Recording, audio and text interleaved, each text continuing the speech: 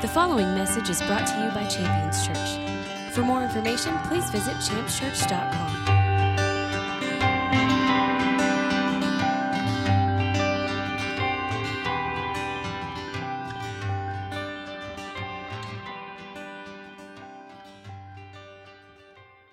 I want to get into the Word this morning. As we do that, I get very excited.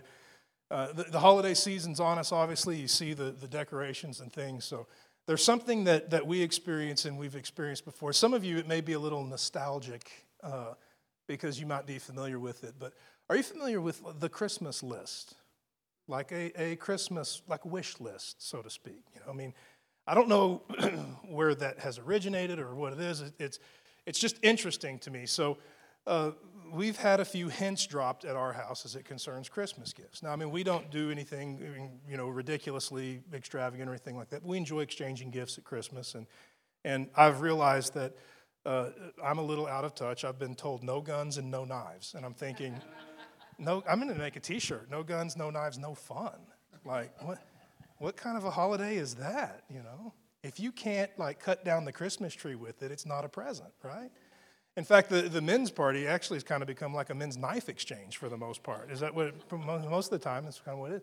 Anyway, the point is that these Christmas wish lists kind of show up on the refrigerator. Now, they used to be, really cute because they were written in pencil or crayon and letters were backwards and things like that. Now they're done in Photoshop. They're flyers now. It's more of a Christmas flyer, and it's awesome. You guys do a really good job. It's really cool. You shouldn't be embarrassed. You should really be pumped. I mean, you got a future in marketing, big time. That's just interesting to me because I looked at them and I just thought, how funny is that? Like these are my children that are doing this, and then I start to kind of connect the dots and let my thoughts just kind of roam on the fact that I'm God's child, and I'm thinking, I wonder if my wish list is on his fridge, And I'm saying that metaphorically, obviously. I mean, I don't think God has a refrigerator, but you know what I'm talking about. And so it got me thinking about, pursuing God for things that I desire in my life. And we've talked about that before because it's a big part of the Christian walk. I mean, God is a provider. I mean, we have the banner in here, the Lord will provide. And so there's no doubt that is who he is. And so it's nothing new as far as the topic is concerned, but I thought, what an interesting seasonal thing to talk about, receiving from God or God making provision. And that's really what stirs the word, and there's a few things that we've stood on in the past, and I want to bring them back up for the present. If you have your Bibles, you can turn to Matthew chapter 7. Matthew chapter 7. We'll have Jesus speaking to us in Matthew chapter 7. I want to read verses 7 through 12. Now, verses 7 through 12 are going to contain some extra information, but they're going to have kind of the foundation of the word here. In fact, as we get into the word, there's a few things that we're going to find, and here's some things that we can look for. One, we can find how we're supposed to treat people. How we're supposed to treat people. Now, that's a really important thing. I mean, I really believe that our behavior toward one another is extremely important. It's a very valuable thing to see the Bible's instruction and how we're supposed to conduct ourselves with one another. A second thing that we're going to find is the key to satisfaction. The key to satisfaction. I mean, being satisfied is a great thing. It's actually freedom from a very nasty thing that the Bible calls covetousness, which is when you want what you don't have, and really the key to contentment being wanting what you do have. So we're going to find an area of the Scripture here that will reveal to us the key to live a satisfied life. A third thing that we're going to find is why we have Bible stories. Now, I don't like using the word story because it sounds like fairy tales, right? Like once upon a time and then they lived happily ever after. Really, the right word is history. Like why we have Bible history. When you read through the Bible there, you find all of these historical accounts of men and women doing things and God being involved in those things, and all of that is for a purpose and a reason, and it goes beyond just good reading or good literature. We're going to find why we have Bible history, and that's also a good reason why we should know our Bible history or read our Bibles. So here's where we're at here in Matthew chapter 7. I said we're going to find how we're supposed to treat people. We'll find that here in Matthew chapter 7. However, it's not necessarily the foundation of the message, but it's in there. Matthew chapter 7, beginning in verse 7, it's Jesus speaking. And I want to encourage you, as you hear these words, as you read these words, consider that he's speaking directly to you. Jesus says this, "Ask and it will be given to you. Seek and you'll find. Knock and it will be open to you. For everyone who asks receives, he who seeks finds, and to him who knocks it will be open." Now Jesus goes on to say this, "What man is there among you when his son asks for a loaf will give him a stone? Or when he asks for a fish, he wouldn't give him a snake, would he? If you then, being evil or sinful, know how, to give good gifts to your children, how much more will your Father who is in heaven give what is good to those who ask him?"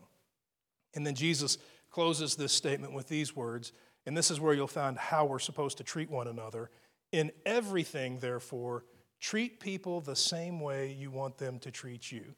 For in this is the law and the prophets." That's a really powerful statement.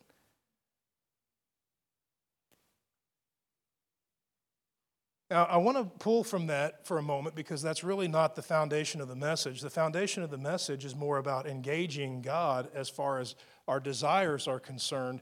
But I do think it's important to emphasize that when we talk about our desires, Jesus attaches that to our behavior. I mean, it's important to see to it that the behavior that we're called to as believers matches our desires. I mean, if we do walk in that way, we will walk free from selfishness and self-seeking, and therefore our desires will be pure and clean, so to speak. So as we get here to the first of the verse, I want to go back to that, and I want to lay the foundation for where we're going. "Ask and it will be given to you. Seek and you'll find. Knock and it will be open to you. Everyone who asks receives. The one that seeks finds. To him who knocks it will be open." So you have these three elements there, the asking and the seeking and the knocking. And I want to talk about those things as we engage with God to see his hand, to see his provision in our lives.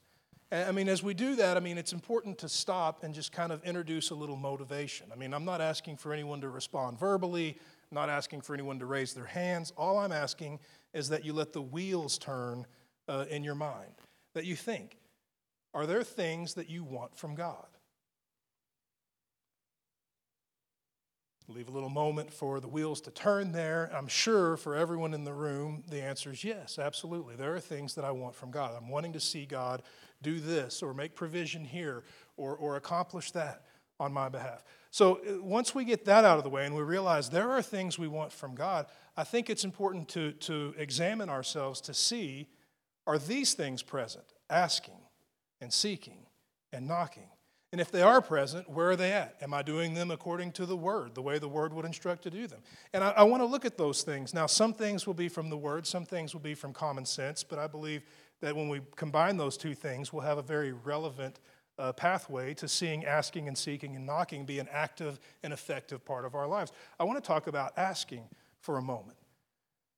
I mean, that's what it begins with, right? I mean, when Jesus is instructing on receiving from God, he opens with asking. So I think that's probably a good place to start when we're seeking from God. Am I asking? Have I asked? I mean, when I consider what that is, my brain kind of hits a little bit of a brick wall here because I'm aware of other elements in the Scripture, and it tells me something that's going on here. Let me give you a passage of Scripture here for your notes from Matthew chapter 6, verse 8. Matthew 6, verse 8. Jesus is speaking, and he's speaking about what God knows. He says, "Your Father knows what you need before you ask him." God knows what you need before you ask him. But yet now, according to the scripture that we read earlier, asking is the foundational or step one element of receiving from God in this situation. So there must be something that asking does that is very important in the believer's life as it concerns receiving from God. I mean, if God already knows what we need, you would think that step is redundant to ask, you know. But it's important for us to realize that step is in there, and it's in there on purpose. And I think when we begin to examine what asking is, we'll see why it's in there. I want to give you a couple of thoughts and ideas about asking. I mean, it's important to just consider what asking is. I mean, I want to give you a second to think for yourself about that. I mean, what does it mean to ask? You let the wheels turn for a second, and you consider, what does it mean to ask? I can tell you that asking is going to be a situation in which a request is being made known, and a request being made known is going to be a situation where a demand is not being made, but rather a request is being made. So this is revealing kind of the condition of, or the state of, the heart in the matter, because there's a massive difference between making a request and making a demand. I mean, it's very easy for us to see this. We can see this in everyday life. I mean, I think that there would be a different result if I were to come home from a very long, hard day of work and walk up to my wife and say, "Make my dinner," right? Or if I were to come home and say, "Honey, I had a really long day. Would you mind making me something to eat?" Which one of those do you think gets a meal, and which one of those do you think gets a cast iron frying pan to the head? I mean, you can see a huge difference between demand and request, right? So if God knows what we need before we ask it, but yet He still requires us to ask, that means before we can ever receive anything from God, the heart's got to be right. I mean, the heart needs to be in a position of making request rather than releasing demands. Now, there's a test for this, and I think it's kind of a homegrown test. So if you take my test and find out that it's not quite as bulletproof as I think it is, just let me know, because I'd like to get stronger and more accurate. But I think this test holds up pretty well. And to me, the test is it a question or is it a statement? Is it a question or is it a statement? If it's a question, then we're in the right realm of a request. If it's a statement, we're kind of in the area of demand. And when I start to listen to my own prayers, I think, man, I am a demanding individual. God, give me strength. No question mark at the end of that. God, give me wisdom. All of these things are statements. Now, none of those things are bad, and maybe in my heart the question is implied.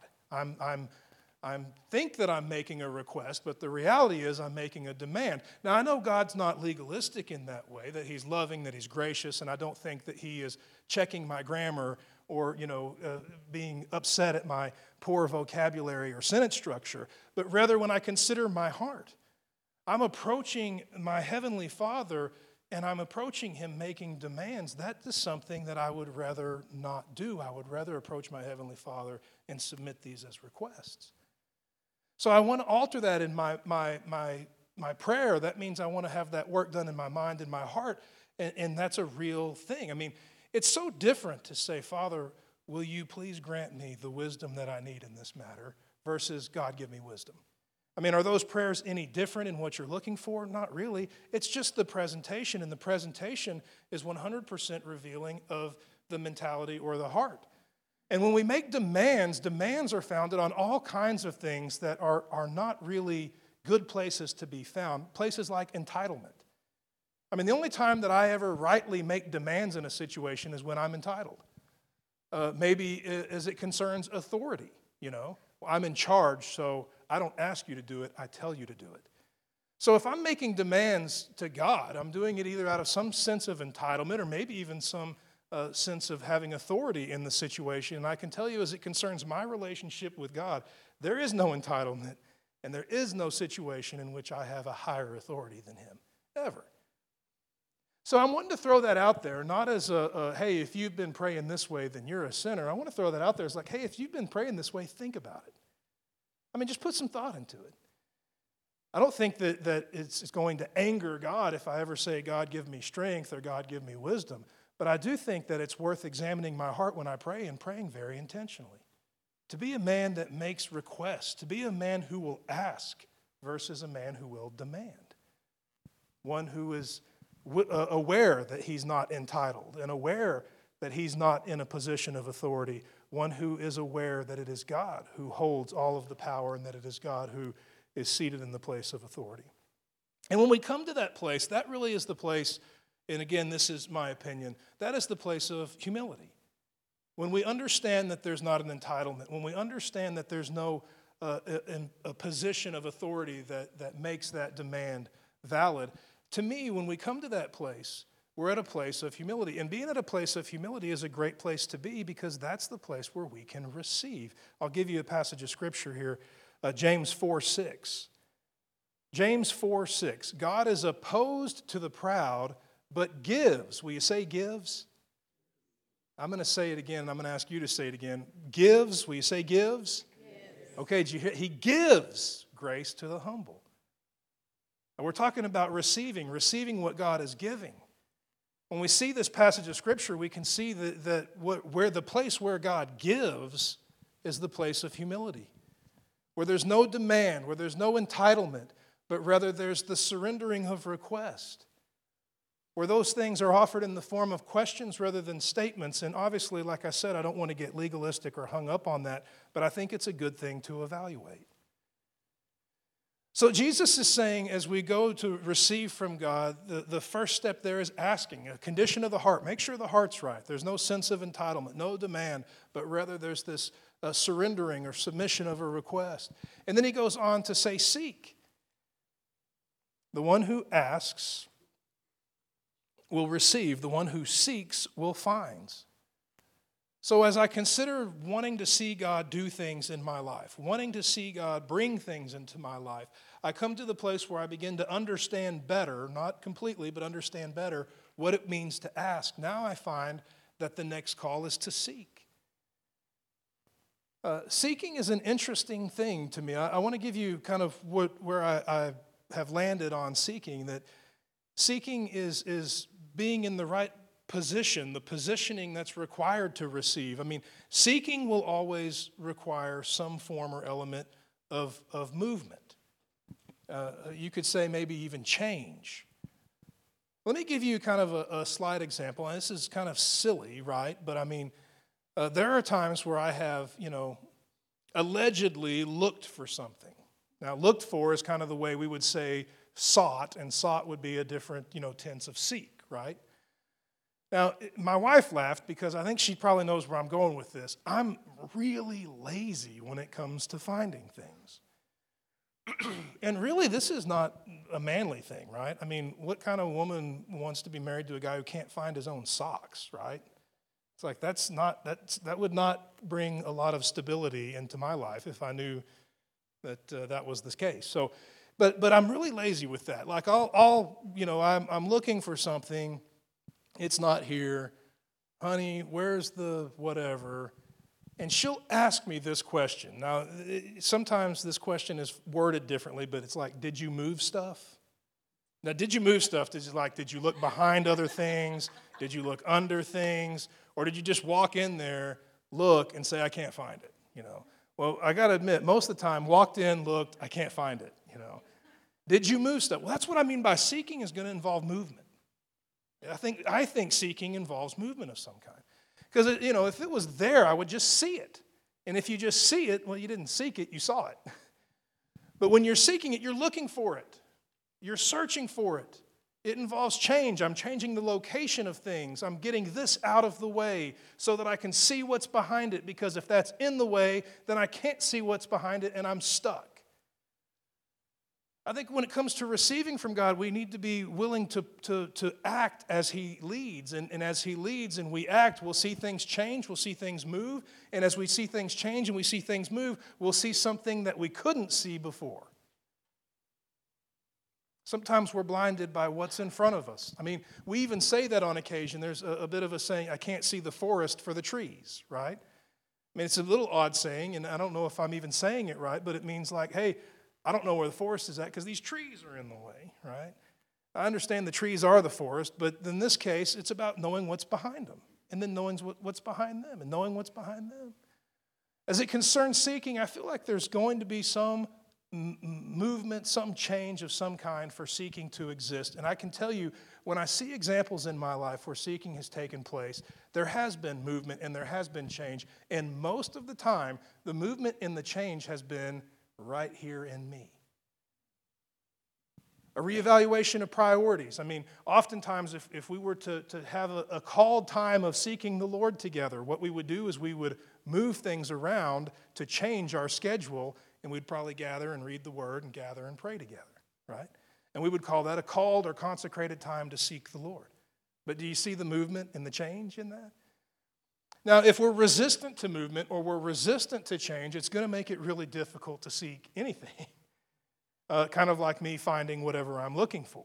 If I'm resistant to moving anything or changing anything, then I'm stuck. And really, when we get stuck, that's when things begin to deteriorate. I mean, without that movement and that change, it's hard to have life. I'll give you a passage of Scripture. Amos 5:4 says this, "For this is what the Lord says, seek me that you may live." I mean, you could take this concept of seeking and say that this is a life or death situation. If we're not willing to move things and change things, then we'll be stuck, and when we're stuck, things will deteriorate, and by attrition, they will eventually simply fail. And in this case, seek me that you may live is the call that God has placed upon our life. Now, I want you to consider this. I mentioned before we're going to find the key to satisfaction. Now, you may have to read between the lines a little bit here, and sometimes that's a thing that we do. But I'm not sure that it doesn't just take care of itself. I want to read the passage for you from the Psalms 34:10. It says, "Young lions lack, they suffer hunger, but those who seek the Lord shall not be in want of any good thing." I mean, the psalmist here is making an attempt to communicate with a word picture. You know, to think of probably the most powerful or fierce predator that he can think of, the top of the food chain, and saying, hey, even this thing over here on the top of the food chain gets hungry, goes hungry, starves. He's trying to create this image of something that people would think would not go hungry, not starve, but even that thing would starve. So what he's doing is saying now beyond, well beyond, light years beyond, that thing is this over here. And this over here is the one that seeks the Lord. And the one that seeks the Lord will not be in want of any good thing. I mean, let me tell you something. You can take that passage. You know, have you ever seen a Bible verse where it was kind of like half a verse, like maybe Psalm 34:10b? You know, where it's just, you could take that back half. Those who seek the Lord shall not be in want of any good thing. And man, I think that's a good verse to write out and stick everywhere in your house. I mean, stick it on the fridge. That's where I'd see it mostly, you know. You walk up to the door, put it eye level, see it 6 or 7 times a day. Put it on the bathroom mirror, watch it while you're brushing your teeth. Those who seek the Lord shall not be in want. Yeah. I shake more now today when I brush my teeth than I ever did before. That's weird. Maybe that's a New Year's resolution thing, right? But seeking the Lord is an important thing. And here we see that it's the key to satisfaction, not being in want of any good thing. I love the way that's worded. You know, it doesn't matter if I like how it's worded or not, but I think it's really important to look how it's worded. Those that seek the Lord shall not be in want of any good thing. I love that it doesn't say those that seek the Lord will have whatever they want. But it says those who seek the Lord will not be in want of any good thing. There's no good thing that you'll be in want of. If it's good and God has called it to be a part of your life, you're not going to be lacking that thing. It's a wonderful promise of satisfaction and contentment. And it starts with that seeking, that being willing to move. Now, when I have had to seek the Lord in my life, it has involved things like schedule changes. It's involved things like moving things out of my life, whether it was things listened to, viewed, or watched. There have been things called times of consecration where things were temporarily moved, you know, times of fasting, things like that. Other times are just times that I would label maturing, where, you know, maybe that used to be okay to watch that program, and it's just gone too far and I'm not going to watch that anymore. And so it gets cut off and it never comes back. There's all kinds of things that can move, all kinds of things that can change, all in the process of seeking where God is taking us. So asking is a state of the heart, seeking, being willing to make the moves and the changes to position for the receiving of what we're asking God to do. And then we'll see this next one being knocking. I want to make a statement here as we get into knocking, because I think knocking is really the most difficult part of receiving from God. I mean, the asking part is there, and getting the heart right, changing the punctuation from a period to a question mark, going from a statement to a question. Those are things that can be done even out of a discipline, and it can be done. Seeking, we can do that. We can get the support of those around us to help us do. Knocking is really hard, and in my opinion, knocking is where the rubber meets the road. Now, maybe it's just my personality. I'm a bit of a type A personality. If you were to call me up and say, hey, I need to talk to you, do you have any time sometime this week? I'd probably be like, well, can you just talk now? It's kind of like, let's just get this done right now, and then we don't have to do it later on, So a little bit of that going on, and then a little bit of something that's not so good. But knocking is a challenge, and it's specifically a challenge for me, and I think it's probably hard for most everybody. But I would define knocking here as submitting to God's timing. You come to the place where you've asked and you've been willing to seek, where you're making the changes necessary, moving things around, and then now it's time for you to just sit and wait for God's timing. Consider what it means to knock, right? I mean, Jesus didn't say, ask and it will be given to you, seek and you will find, enter and you will be granted entry, but he said knock. Knock. Think about any time you've gone to someone's home and you've knocked. I mean, what did you do? Well, you got in position, then you stood in position, and you let them know, I'm here. And then you wait. And then you wait. And it's when they open the door in their timing and give the invitation in that you're granted entry. So it's a difficult thing sometimes to do all of these things, to get the heart right and then to seek and get into position. And then sometimes it's really hard to simply wait. And if you have an eye for words, you'll see the word wait is used a lot in the Bible.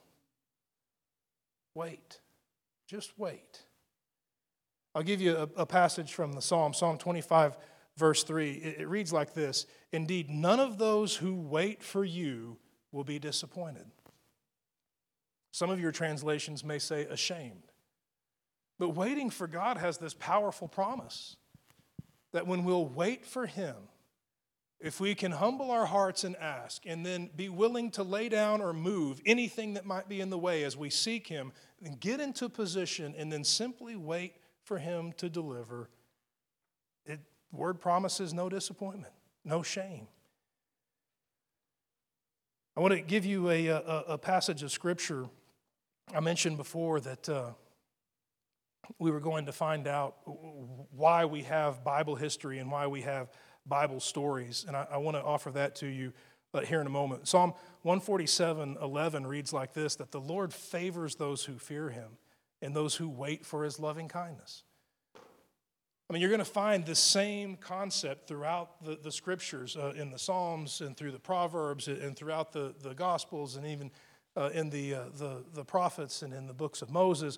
You'll find the same concept that waiting for God leads to satisfaction and delivered promises. And that's really where I want to go with this next passage. I mentioned we were going to find why we have Bible history.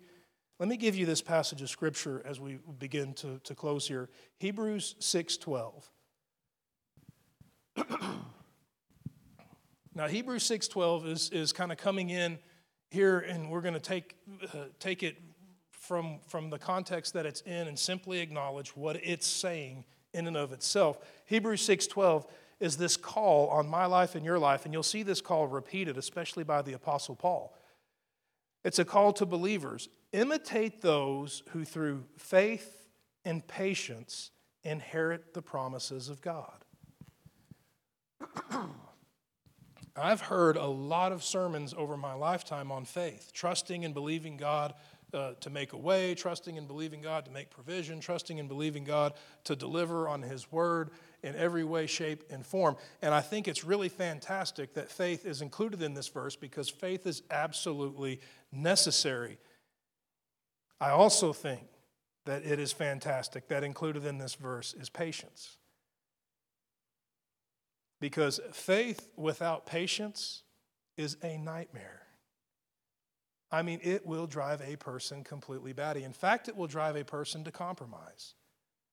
I trust and believe God to do these things, but I don't have time to wait for Him to do them, so I think I'm going to go this way instead. I've done that before. I could give you examples of those things where I began to take matters into my own hands, and in those situations, the results varied. There have been a number of times where God has stepped in and intervened and done things on my behalf. There have been other times where those things were used in wonderful ways and they were not catastrophic, but then there's been other times where it was disappointing. But for us to imitate those that have done these things, it's important for us to know the things that they did. It's why it's important to read about men like Abraham and women like Sarah, men like Noah. When you consider the things that Noah did, can you imagine, if you're a married man in the room, can you imagine going home to your wife and saying, honey, God told me to go cut down a whole lot of trees and then drag all that wood back to the house, and it's going to be a big pile in the driveway for a little bit. So I hope you don't mind, parking on the street for a while. And then I'm going to take our kids out of school, and we're going to dig a big boat. I know you don't know what a boat is, but I'll explain it to you, I mean, think about this. It's unbelievable what these people have accomplished at a word from God. And all of those things are recorded not for our entertainment, but for our edification. That's what the word the Bible uses, so that we can get stronger and realize, wow, God has done great things through men and women just like me, and He's going to do great things through me too. And I need to understand what made this happen. Well, two things. One, faith, and two, patience. And when we know their stories, when we know the history, and we know what happened, it can be so uplifting and so encouraging when we feel like we're walking through a situation or walking through a circumstance that nobody else can relate to. What you'll find when you're aware of those who inherited God's deliverance or His promises through faith and patience, that you're not alone. There have been those before you who have walked through the fire. And their faith and their patience should set the example for us to live by to get the same result. The same result being God's deliverance, God's provision, God's promise. I want to close with a passage of Scripture because I think it's absolutely necessary to close with this.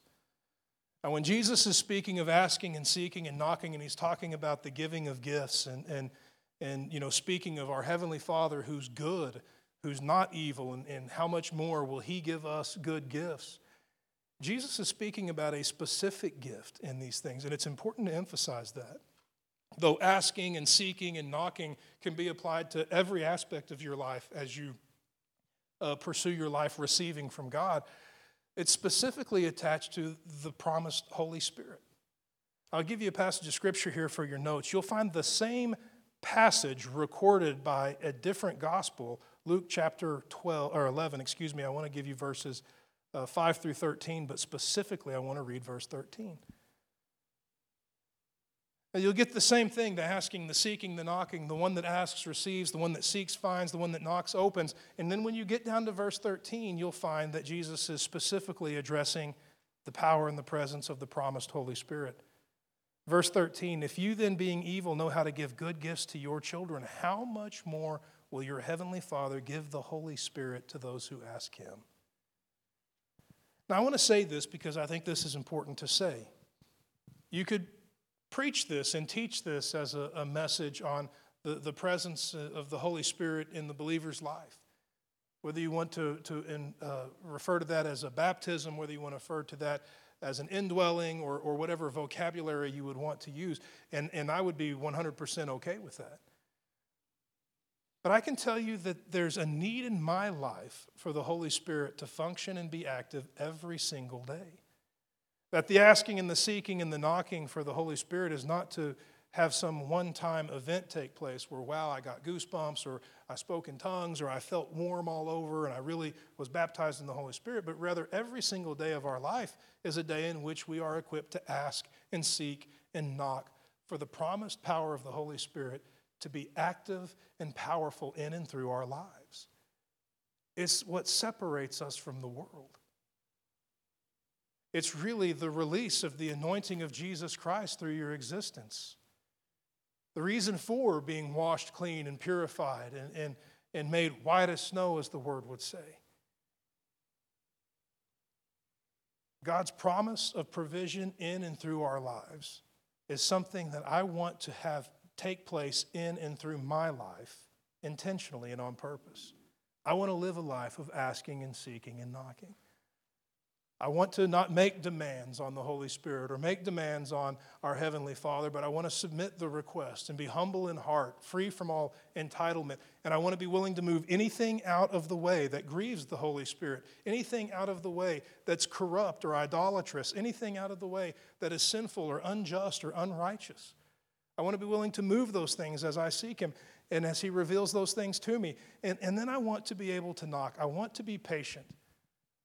I want to be able to be in position, knowing that my heart is right and simply trusting that the rest is up to God. And I can tell you, as you begin to move and minister in the Holy Spirit, that is a tremendous challenge. I've had a number of times where you've been ministering to someone and you just think, well, if I can just pray longer or harder, something will happen. And no, what you need to do is you need to do everything God's called you to do and trust that He'll do the rest. It's a very difficult thing sometimes. But as we commit to being a people who will ask with humble hearts, who will seek, willing to move everything out of the way, and who are willing to knock and be patient and allow God to do as He said He would do in His timing, we'll be a people who are satisfied by the things of God, walking in the fullness of the Holy Ghost and the power that God has blessed us with. The authority of the name of Jesus will be the body of Christ, the force of the kingdom of heaven on the earth today. I want to be a people who can ask and seek and knock. I want to ask you to stand with me this morning when you can.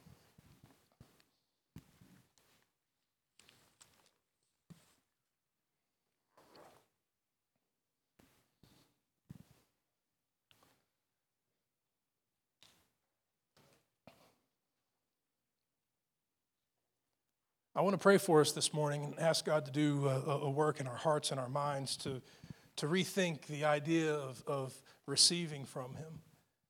We get very grounded in our ways. I mean, a word like traditional is not a bad word, but things can become a habitual, where it just becomes a habit. You can have good habits and you can have bad habits. And habits in and of themselves are not bad things. It just depends on what the habit is. And if we've developed bad habits as it concerns receiving from God, if maybe we are demanding in our prayers and we need to be more willing to ask, if we find ourselves making more statements than asking questions, perhaps we ought to ask for a change in those habits. If we're unwilling to move and change things, if we're stubborn and stuck in ways, then that's something that we need to have God do a work in our hearts and in our minds.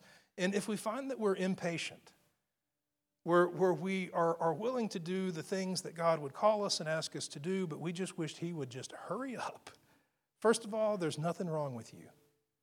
Second, learn from those who have inherited.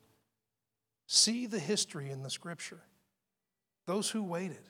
I mean, can you imagine God promising you that you will have your son and being in your, 80s? I mean, these are pieces of history that are meant to inspire us to realize that nothing is impossible with God. And if we can come to the point where we're asking, we're seeking, and we're knocking, we'll come to a place of satisfaction. So I want to pray. I want to close with this. And I want to trust and believe that God is present to make this a reality in and through our lives. There where you're at, I want to ask you to join with me. You can be in the mentality of receiving or a state of agreement. Father, we bless your name and we thank you. We thank you for your word. We thank you for the presence of the Holy Spirit. We thank you for Jesus, that He would make a way possible for us to stand as your sons and daughters. And we ask, Father, for you to reveal any habits in us that are a hindrance to us receiving from your hand in any way, shape, or form. We're in such desperate need for your counsel and your direction, your provision in every aspect of our life. Will you show us and teach us how to ask, to be humble in heart, and to trust that you are who you say you are, that you will do what you say you will do. Let our lives be free from all entitlement and free from all demand. Let us willingly submit our requests to you with faith-filled and humble hearts. And give us the courage to seek, that we would be willing to move all things out of the way that are a hindrance and a stumbling block to us receiving from your hand. Let us be sensitive to the conviction of the Holy Spirit, that we wouldn't justify actions that are unjust, but that we would simply lay them down when you would call us to. Let our lives be open to you. Let all things be evaluated. Let what you love and you desire stand, and let all of those things that are a hindrance to us walking in righteousness be laid aside. And make a way for us to be a patient people. We thank you for the example of those that have gone before us. Let those examples come to life in and through our lives, that we would look upon what they have accomplished and what you have accomplished through them. And we wouldn't simply be encouraged by those things, but that we would be informed and educated by those things, taught how to live, that we would receive that instruction and with zeal and fervor go and apply those things to our lives to produce the same result. Let faith and patience abide in us, and let it bring us to a place where we can wait for you in your timing. Let us be a people who will ask, who will seek, and who will knock. And let the satisfaction of your provision fill us with joy in every aspect of our living. We bless your name and we thank you. And it's in the mighty name of Jesus that we pray. All the saints declared, Amen. Thank you for listening to this message from Champions Church. We invite you to join us this Sunday for our celebration worship service. For more information, please visit us at championschurch.com.